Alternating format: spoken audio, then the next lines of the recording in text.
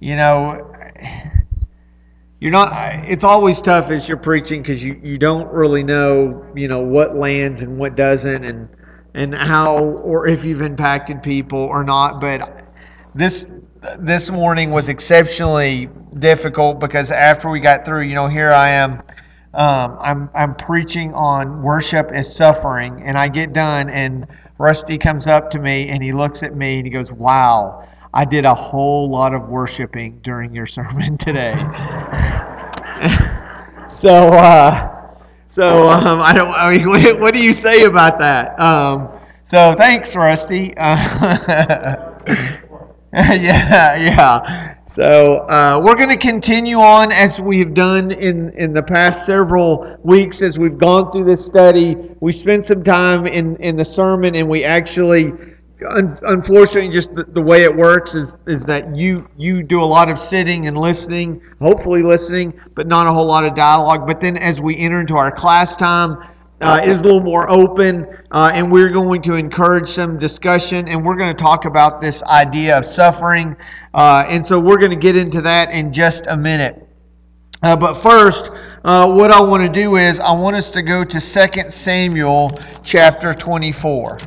So 2 Samuel chapter 24, we actually spent a little bit of time in 1 Samuel on Wednesday night. We were talking about his mom, Hannah, and the suffering that she endured and the worship that she participated in as she was a wife who had a husband who had another wife, and some of the struggle that they had with Peninnah, and some of the jockeying that went on.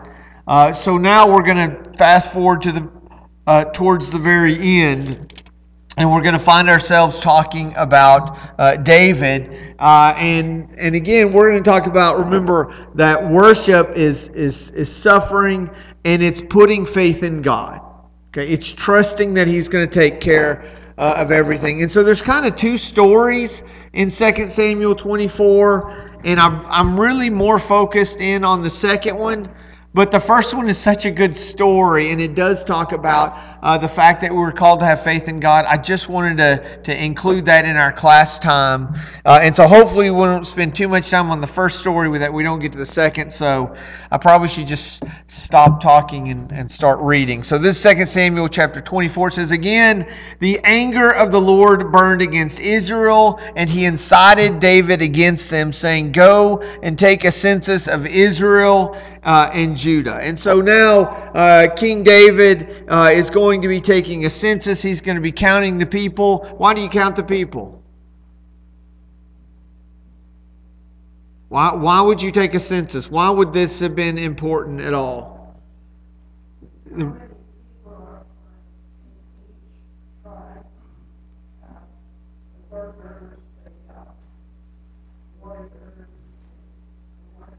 So is this like a government program? Like we need to figure out like how many mouths to feed? Why would he count? Why would it be a big deal to count? Do what? Taxes. Okay. The revenue that's being brought in. Okay. And then what's the other thing? What else happens? Why else would a king want to count how many people he has? That's right. His fighters. He wants to know how many can pick up a sword and swing it if need be. And so there's a couple of things when you think about the census. The first, of course, is what kind of income am I getting? How are we going to be able to maintain? Do we have enough? Okay. And then on the flip side is, do we have, again, enough fighters in case we have to go to battle? Okay. Why does this bother God so much? Okay, so you need to trust Him. And we can go back to the story of Gideon. Gideon has all these men, 32,000 at his disposal. Again, he's still outnumbered 4-1. But still he's thinking, okay, I can do this. And God says, yeah, that's the problem. You think you can do this. I want you to get to a point where you say, I cannot do this. And that's exactly where God wants you to be. But This is not where King David and Israel and Judah are at this point. They're thinking about what is our might. What is our financial backing? What is our military powers? What can we do if we need to go off to war and end up in battle? Surely that wouldn't happen. So the king said to Joab and the army commanders with him, "Go throughout the tribes of Israel from Dan to Beersheba and enroll the fighting men so that I may know how many that there are. So in case something bad happens, everything's going to be okay."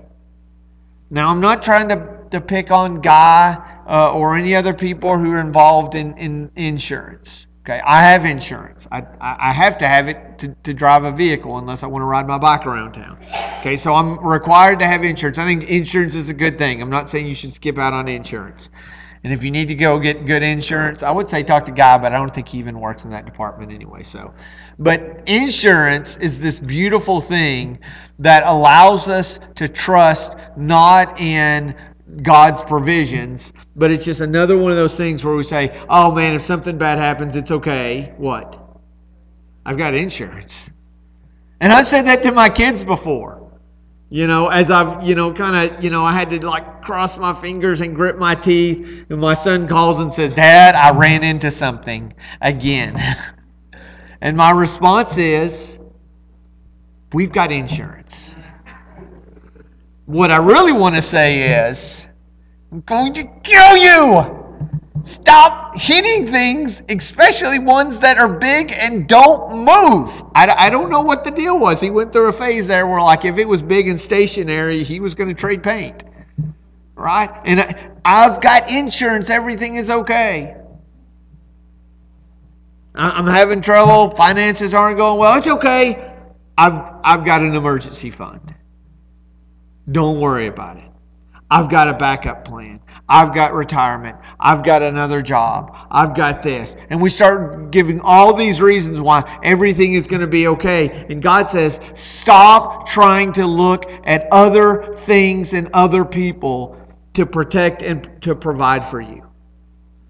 Now again, I'm not here saying get rid of your insurance and go spend all your retirement plan and say, "Woo!" But what I am saying is that we need to trust in God. And when we insulate ourselves so much and provide all these safety nets, all of a sudden it's hard to really worship because it doesn't really cost anything. And so here we go. But Joab replied to the king, "May the Lord your God multiply the troops 100 times over, and may the eyes of my lord and the king see it. But why does my lord the king want to do such a thing?" Joab realized where this is going. This is not a good thing. And yet, listen to what David says. The king's word, however, overruled Joab. That's how it works with the king, doesn't it?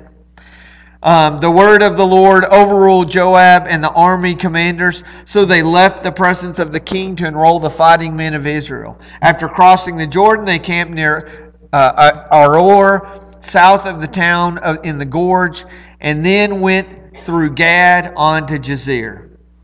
They went to Gilead in the region of Titham-Hodshi, and then on to Dan John and around towards Sidon. Then they went toward the fortress of Tyre and all the towns of the Hivites and the Canaanites. Finally, they went on to Beersheba and the Negev of Judah. And so now you've once again got to listen to me butcher all the pronunciations of those words. The point is, they sound a little bit like a Johnny Cash song. Like they've been everywhere. They go to all the different places. They're counting the men. They make sure they get them right.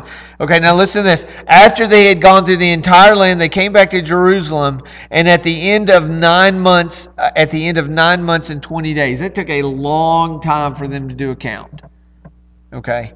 Joab reported the number of fighting men to the king. In Israel, there were 800,000 able-bodied men who could handle a sword, and in Judah, there were 500,000. So they numbered 1.3 million soldiers who could handle a sword, wield a sword, and they could fight and defend, or maybe in some cases to attack. And then all of a sudden, we have verse 10. It's like what David wanted, he got, and once he got it, he realized he didn't really want it. Listen to this. David was conscience-stricken after he had counted the fighting men, and he said to the Lord, I have sinned greatly in what I have done. Now, O Lord, I beg you, take away the guilt of your servant. I have done a very foolish thing. So what's going on here? Give me a summary of what's happened and why.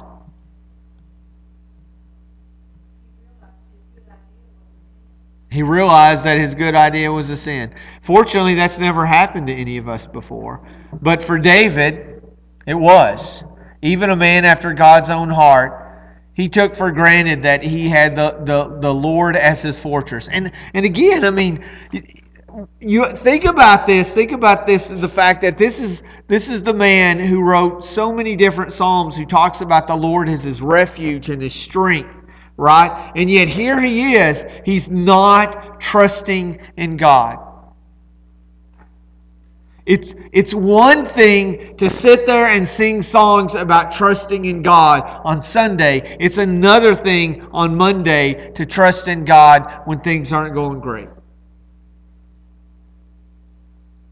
What do I do now? What happens when all of a sudden things aren't as good as we thought they would be?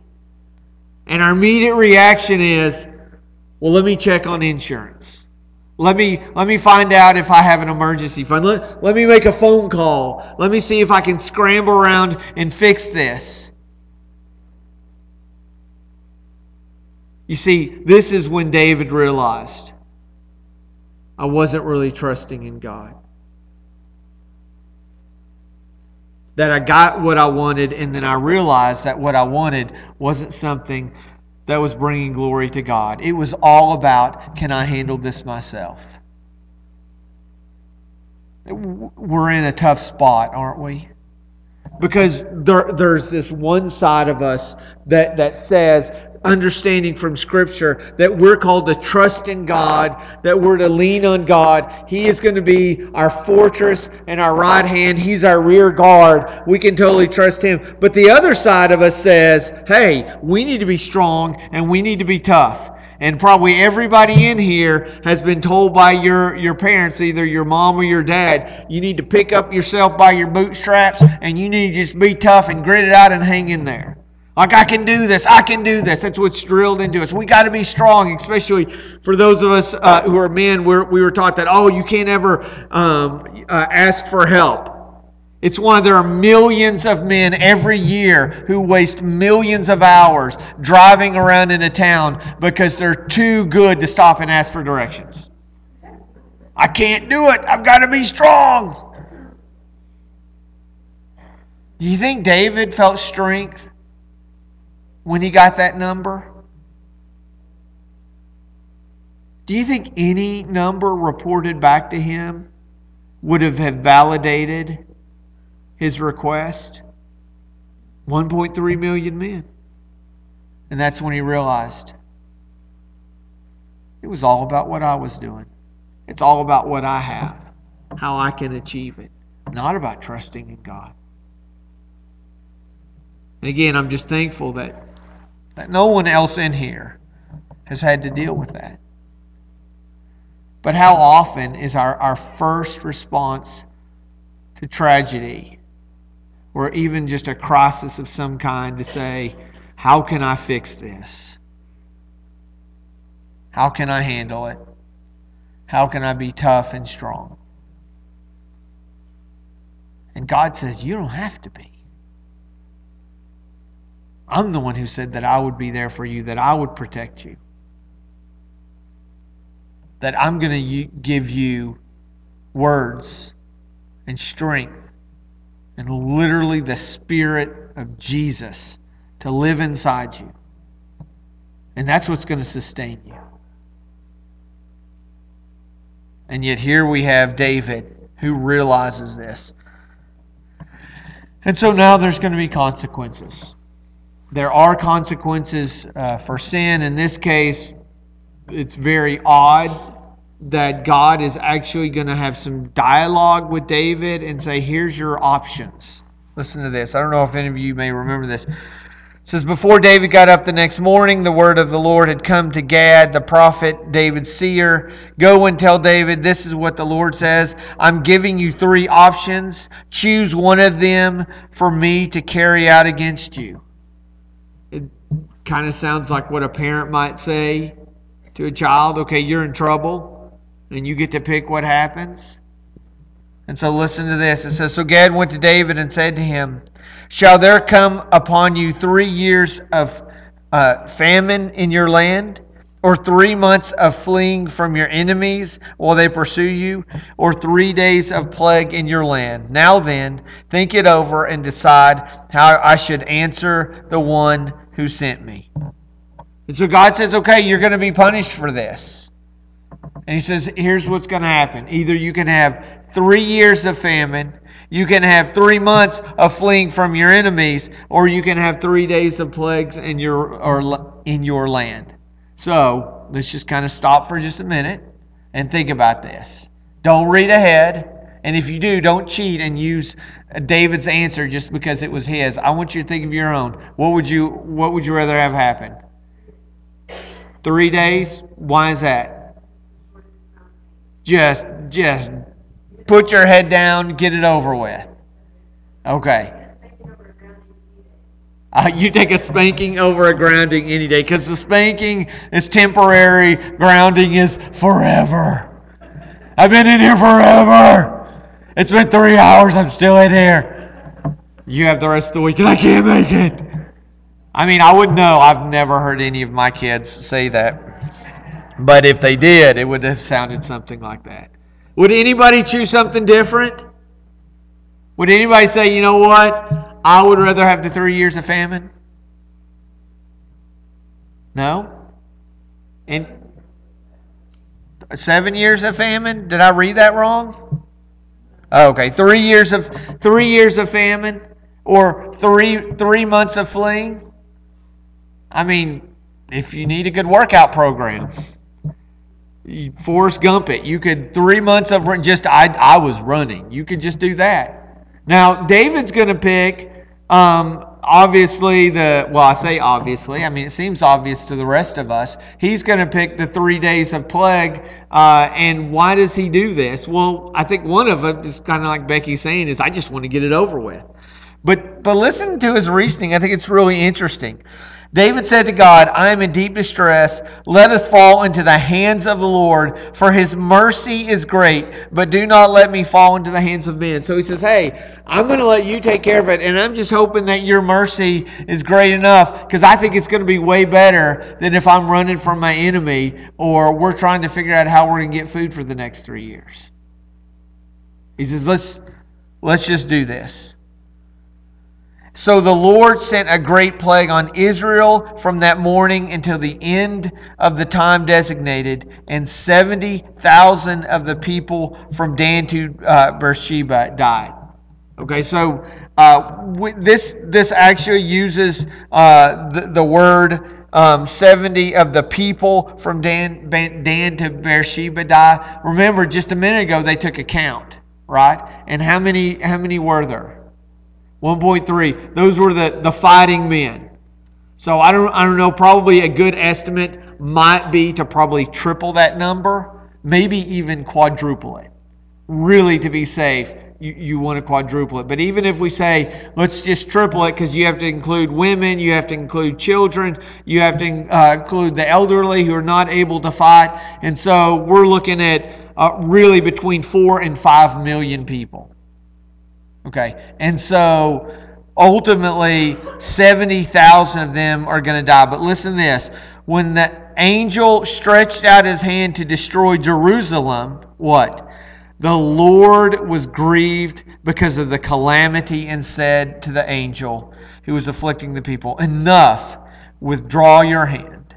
The angel of the Lord was then at the threshing floor of Araunah the Jebusite. Even God did what David hoped that he would do. That after 70,000 of approximately 5 million had died, God said, whoa, this is enough. even though the sin of David was great and it affected all the people as they went around for nearly 10 months counting. And they knew why a count was happening. Censuses happened at that time to figure out, are we big enough and bad enough to go out and fight? And so when people hear this, they're thinking, well, we might be going to war. And the sin of David affected all of the people. And as God is meting out punishment for that sin, He says, this is enough. What's an appropriate number out of 5 million? I mean, you could argue, well, that's not even 1%. Right? I mean, do we really stop then? Wait, that would have been just 1.2%. Yeah, 1.2%. Is that enough? But then I guess you could look at it on the other hand and say, well, but one person ended up causing pain for 70,000 people. In fact, that one person who was warned by other people, Joab included, who said, don't have anything to do with this, he says, I'm going to do it anyway. He was told not to do it. People argued with the king. But David said, I'm going to do it. And as a result, 70,000 people. When David saw the angel was striking down the people, he said to the Lord, I am the one who has sinned and done wrong. These are but sheep. What have they done? Let your hand fall upon me and my family. Finally, David steps up as a leader and realizes that his actions were having consequences on the people he was listening and he was watching over. And I think this is a beautiful thing when he says, you know what? They're just sheep.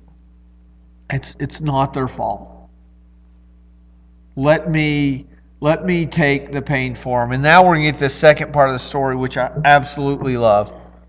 And Lance alluded to earlier, he actually preached on this years and years ago, not long after I first got here, and I always loved this, and I thought sometime years later, when everybody has probably forgotten about it, I'm going to bring this back up again because I love this story. And don't look at me and judge me like that. Okay? Jesus had the Sermon on the Mount and the Sermon on the Plain. It was the same one. He did it at different times, and if he can get away with it, I'm just going to hope that I can too. Except I'm using somebody else's material. Second story. On that day, Gad went to David and said to him, go up and build an altar to the Lord on the threshing floor of Araunah the Jebusite. So David went up as the Lord had commanded through Gad. When Araunah looked up and saw the king and his men coming toward him, he went out and bowed down before the king with his face to the ground. So now we have him. This is the Hebrew word for worshiping. He goes out there, he bows down, he worships David. And Araunah said, why has my lord come to the king? Why has my lord the king come to this servant? So let's just step back again. What does Araunah think that's going on here? Yes, I mean, just you're sitting there, you're having your cup of coffee, all of a sudden you see the king show up. Remember when we talk about king, I mean, you can imagine what the entourage would have looked like. I mean, it would have been similar to the president rolling up to your driveway. I mean, the limos, the little mini flags on the antennas, the Secret Service are going to get out. There's going to be men. With earpieces, they're going to be surrounding it. Can you imagine, like waking up on a Saturday morning, you're looking at the newspaper, you're drinking your cup of coffee, and all of a sudden you see this coming out, and there's 40 cars lining the street in front of your house, and there's a big limo right in front of your door, and the door opens, and out pops the president. Okay, what are you thinking? Uh-oh. Don't anybody say, "Did I vote for this guy?" I don't want to get political here. That's not the point.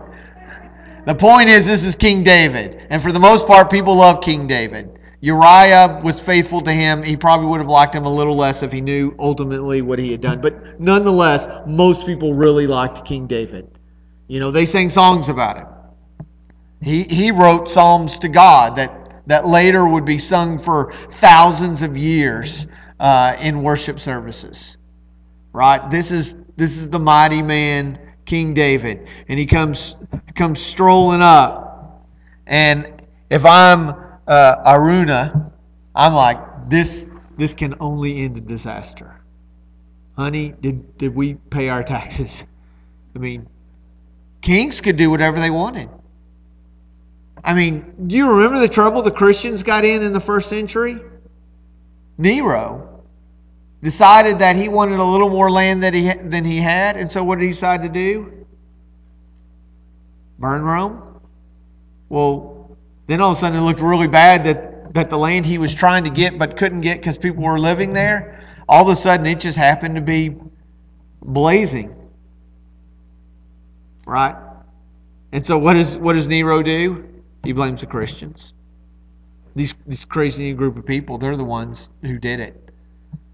And he started doing just the most terrible, awful things, dipping them in tar, setting them on fire, impaling them, putting them in the arena to be torn to pieces, stretched apart, crucified, however he could do it. I mean, that's a king could do what he wanted to do. King David rolls up. So Aruna's like, well, there went my land. I mean, he has no idea what's going to happen. I mean, David wasn't above taking people's wives and then killing them after he did it. So who knows what's going to happen, right? So he comes and he falls at his feet. He says, "Why has the Lord come to his servant?" He says, "To buy your threshing floor," David said, "so I can build an altar to the Lord, that the plague on the people may be stopped." And so this is where the angel of the Lord had stopped there. And so David now wants to build an altar. And here's the story that Lance alluded to. Araunah said to the king, "Let my lord the king take whatever he pleases him and offer it up. Here are the oxen for the burnt offering. Here are the threshing sledges and the ox yokes for the wood. O King, Araunah gives all this to the king." Araunah also said to him, "May the Lord your God accept you." And so all of a sudden this works out really great. Because now David's like, oh wow, I get to give a gift and he's offering it to me. So it's not going to cost me anything. This is great for the books. This will work out just fine. But listen to what he says. But the king replied to Araunah, "No, I insist on paying for it. I will not sacrifice to the Lord my God burnt offerings that what? That cost me nothing."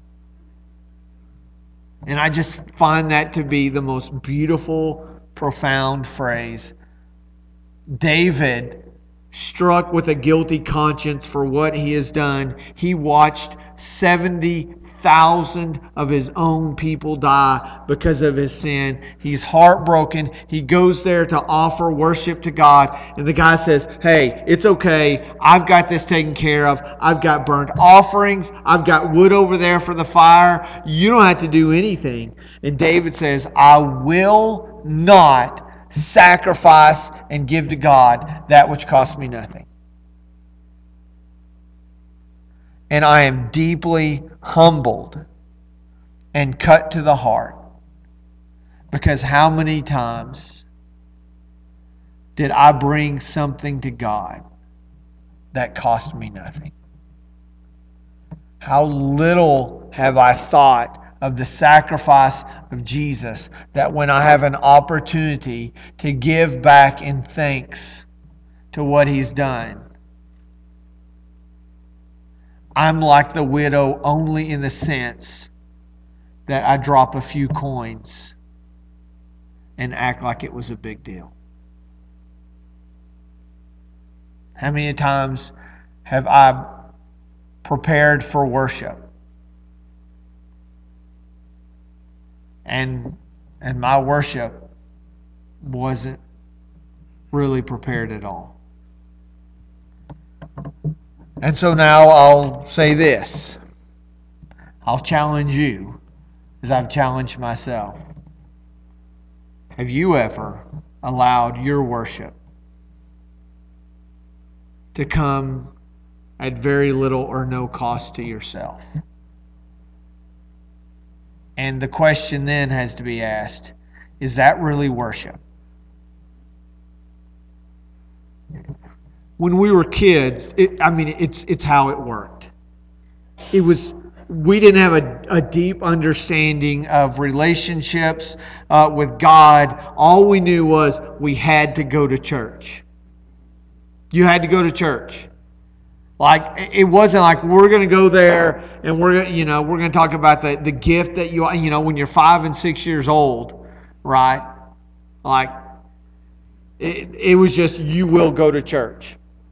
Had a few rules in the Crum household when I was growing up. One of the rules was if you didn't go to church, you didn't go to lunch afterwards.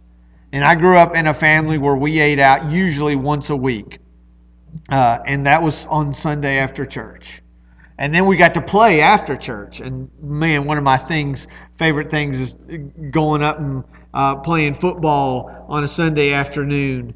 That was just one of my favorite things to do, or ride my bike around when I was younger than that. If you missed church, you didn't participate in anything else after that. Like, you just wave the white flag, it's gone.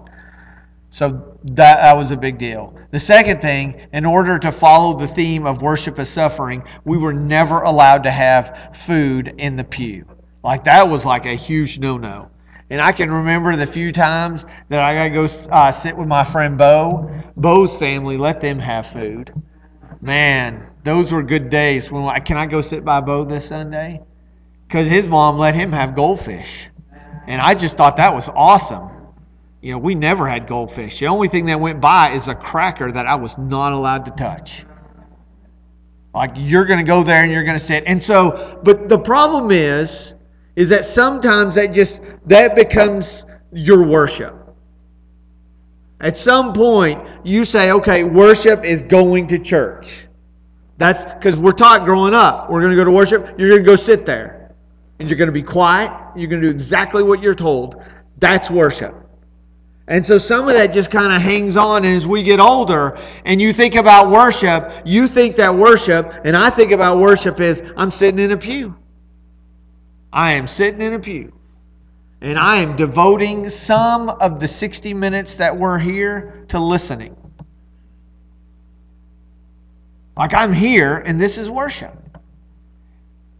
And yet, from 2 Samuel 24, David seems to be saying, no, just showing up isn't worship.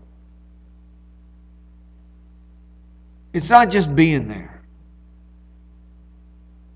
It should cost you something. Now, again, I'm not the one who gets to determine that. That is absolutely between you and God.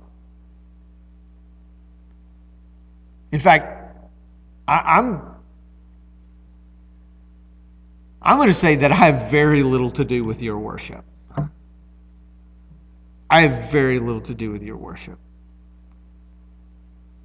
How did you worship this morning?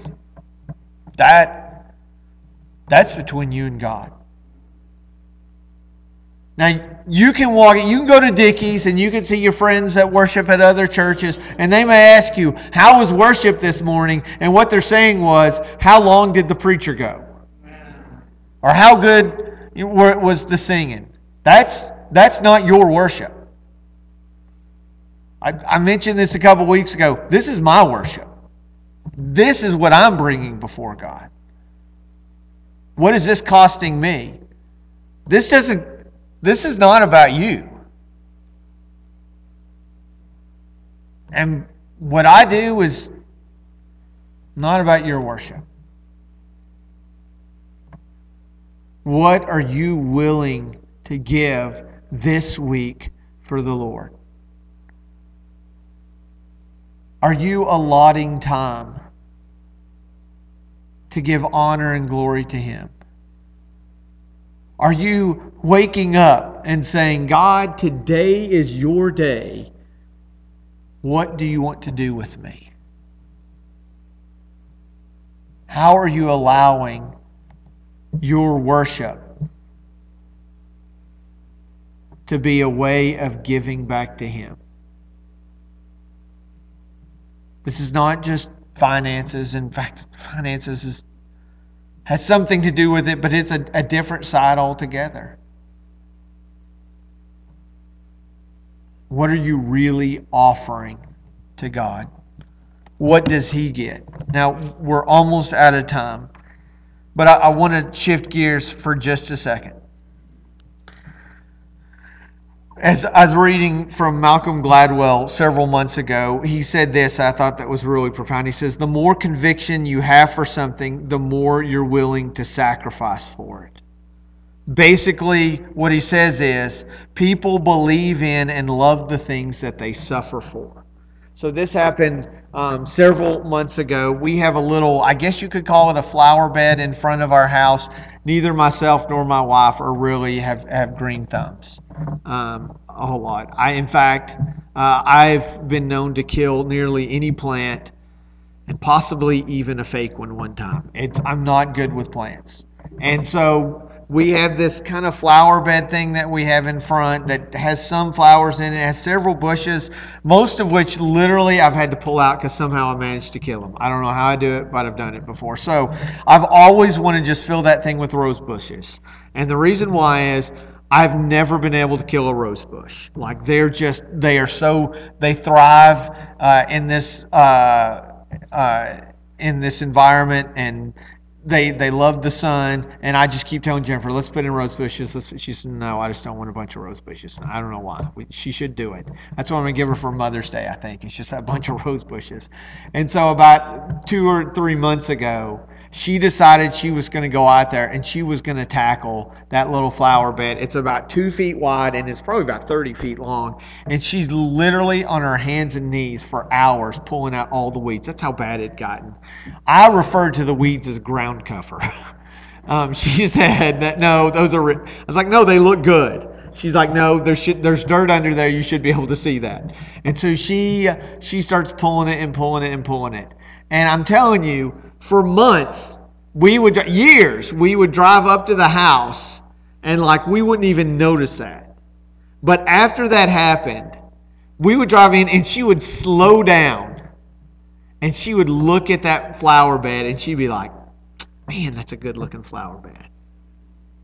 And she began to really enjoy having a flower bed that had flowers and not ground cover or weeds. That was like something really special. And I kept thinking about that more and more, and I realized the reason why that flower bed became so special to her,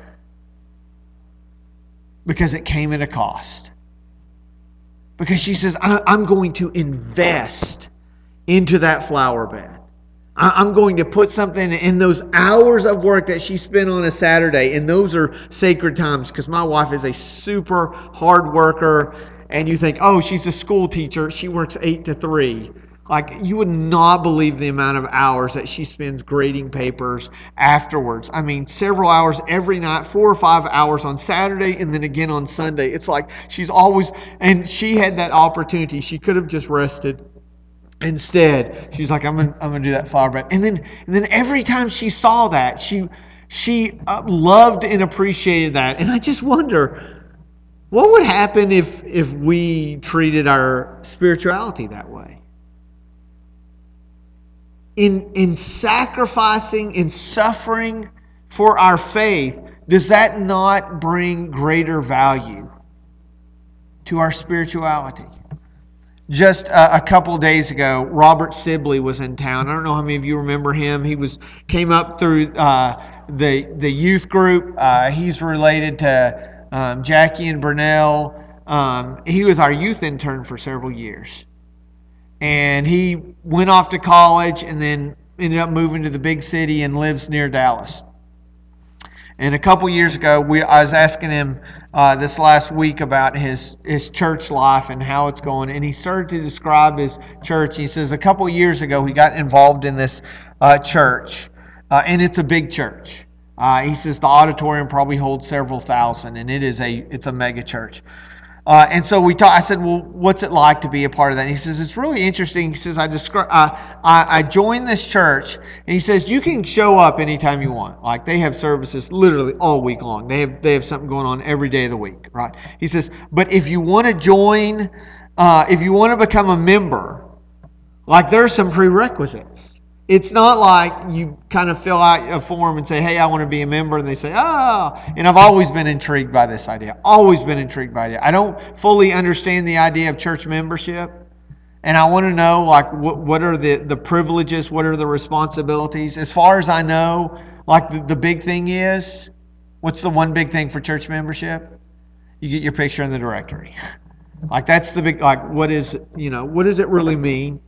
And so we've had lots of conversation among the elders and the ministers. We've talked about, okay, what does that really look like? This is something interesting. Robert goes to this mega church, right? And they have to be saying, in order to get lots of people to come in, we have to make joining as easy as possible. Okay? Because if you're going to make a lot of hurdles or hoops that they have to jump over or through, then people are going to walk away. And that's exact opposite of what this church does. They literally say, okay, if you want to come, you can come as much as you want. If you want to be a member, okay, you have to attend a new members class. You have to join in one of their small groups, right? And you have to commit to being a part of that. I think he said for maybe the first year. It's not like I'm just going to show up and start hanging out here and become a member. They says, oh, and then the other thing is, you have to sign up to volunteer for a ministry. If you want to be in that church, you got to volunteer. He says there's a lot of different ways. There's so many different ministries you can be a part of, but you have to do that. To be a member, it was going to cost you something. And so I want you to imagine you're one of the leaders of that mega church, and you're sitting down and you're thinking, how can we get as many people in as possible? And someone suggests we should make it really difficult for people to join. We should make it cost something. Why would the leaders of that church do that? You have to invest in what you're doing. Does that sound logical? If you want to have more people show up, make it harder for them to get in? Do you think it's working?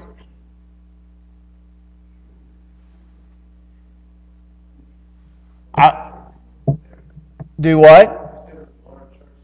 It was a large church in the area. What are we doing to our churches when visitors walk in and our plan is to make it as easy and comfortable as possible for them to join? What we're really saying is, if you show up here, we'll do all the work and you can just sit there and you can enjoy it. And what happens once they become a member? What is their expectation? I don't have to do anything. And so let me ask this. I have an idea.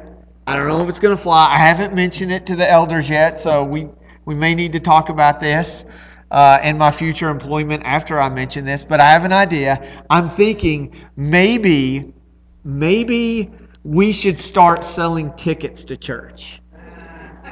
What do you think? And I think what we can do is we can identify some of the better seating places here, and we can sell those as like season passes.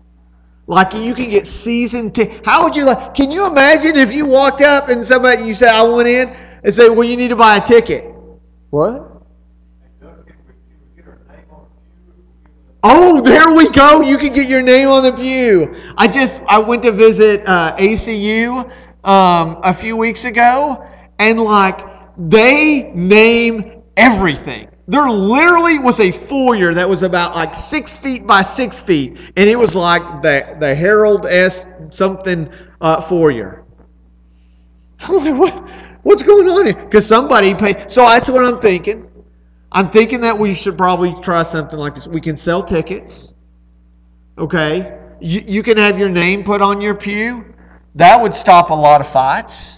Right? You can have your own, we can give you a foyer. You can sponsor your own little coffee hut and you can provide the coffee for us. Right? Eddie's parking only. Is that going to end up out front? How in the world did you have that and why are you carrying it with you? Of course he would. Thorn in my flesh. Rusty Taylor. So that would cost you money. What would happen if you walked up to a church building and somebody says it's going to cost you to come in? All joking aside. It would be strange, but you have something in it. You don't just come to watch it for free. You have an investment in that you cost the person. Okay. I mean, it sounds funny because nobody's ever done it except do offerings and all that. But, right, I mean, how many people would say, okay, I want a year subscription to go to church, to worship God. I got skin in the game. Would you be more likely to show up if you knew that it cost you? If you had to pay, would you be like, well, I really hate to miss because I've already paid for it? But I want you to think about this. And again, I don't want us to think worship is only what happens in this building. But in our last 20 seconds, I just want you to think about this. I want you to think about what would you pay? What would you give? What would you offer to be able to walk in here and be surrounded by other people who love the Lord and say, I'm here to sing and to worship. Like I'm willing to give. What would you be willing to offer? And at what point would you say, you know what, that is too much to pay to spend time in worship? My prayer is that this week you will find multiple opportunities in which you worship, but I want you to know that the best ones are going to cost. Be willing to pay that price so that God can be glorified. May He be praised through our worship, our suffering, and our sacrifice to Him. Let's close out in prayer. Father God, I thank you again for reminding us through the story of David that we're not called to bring something to you that cost us nothing, but instead we are called to offer ourselves as living sacrifices, holy and pleasing to God, because this is our spiritual act of worship. And so, Lord, I just pray in the same way that we will take those words from Paul to the church in Rome and that we can live those out in our life, that we can be renewed and transformed as we worship and sacrifice. And on some days, we even suffer for you. May we realize that our suffering is not lost on you, but may it be a sweet aroma lifted up to you as we continue to worship you this week. It's in Jesus' name that I pray. Amen. Thank you all for being here. We're going to see you on Wednesday at 6 o'clock.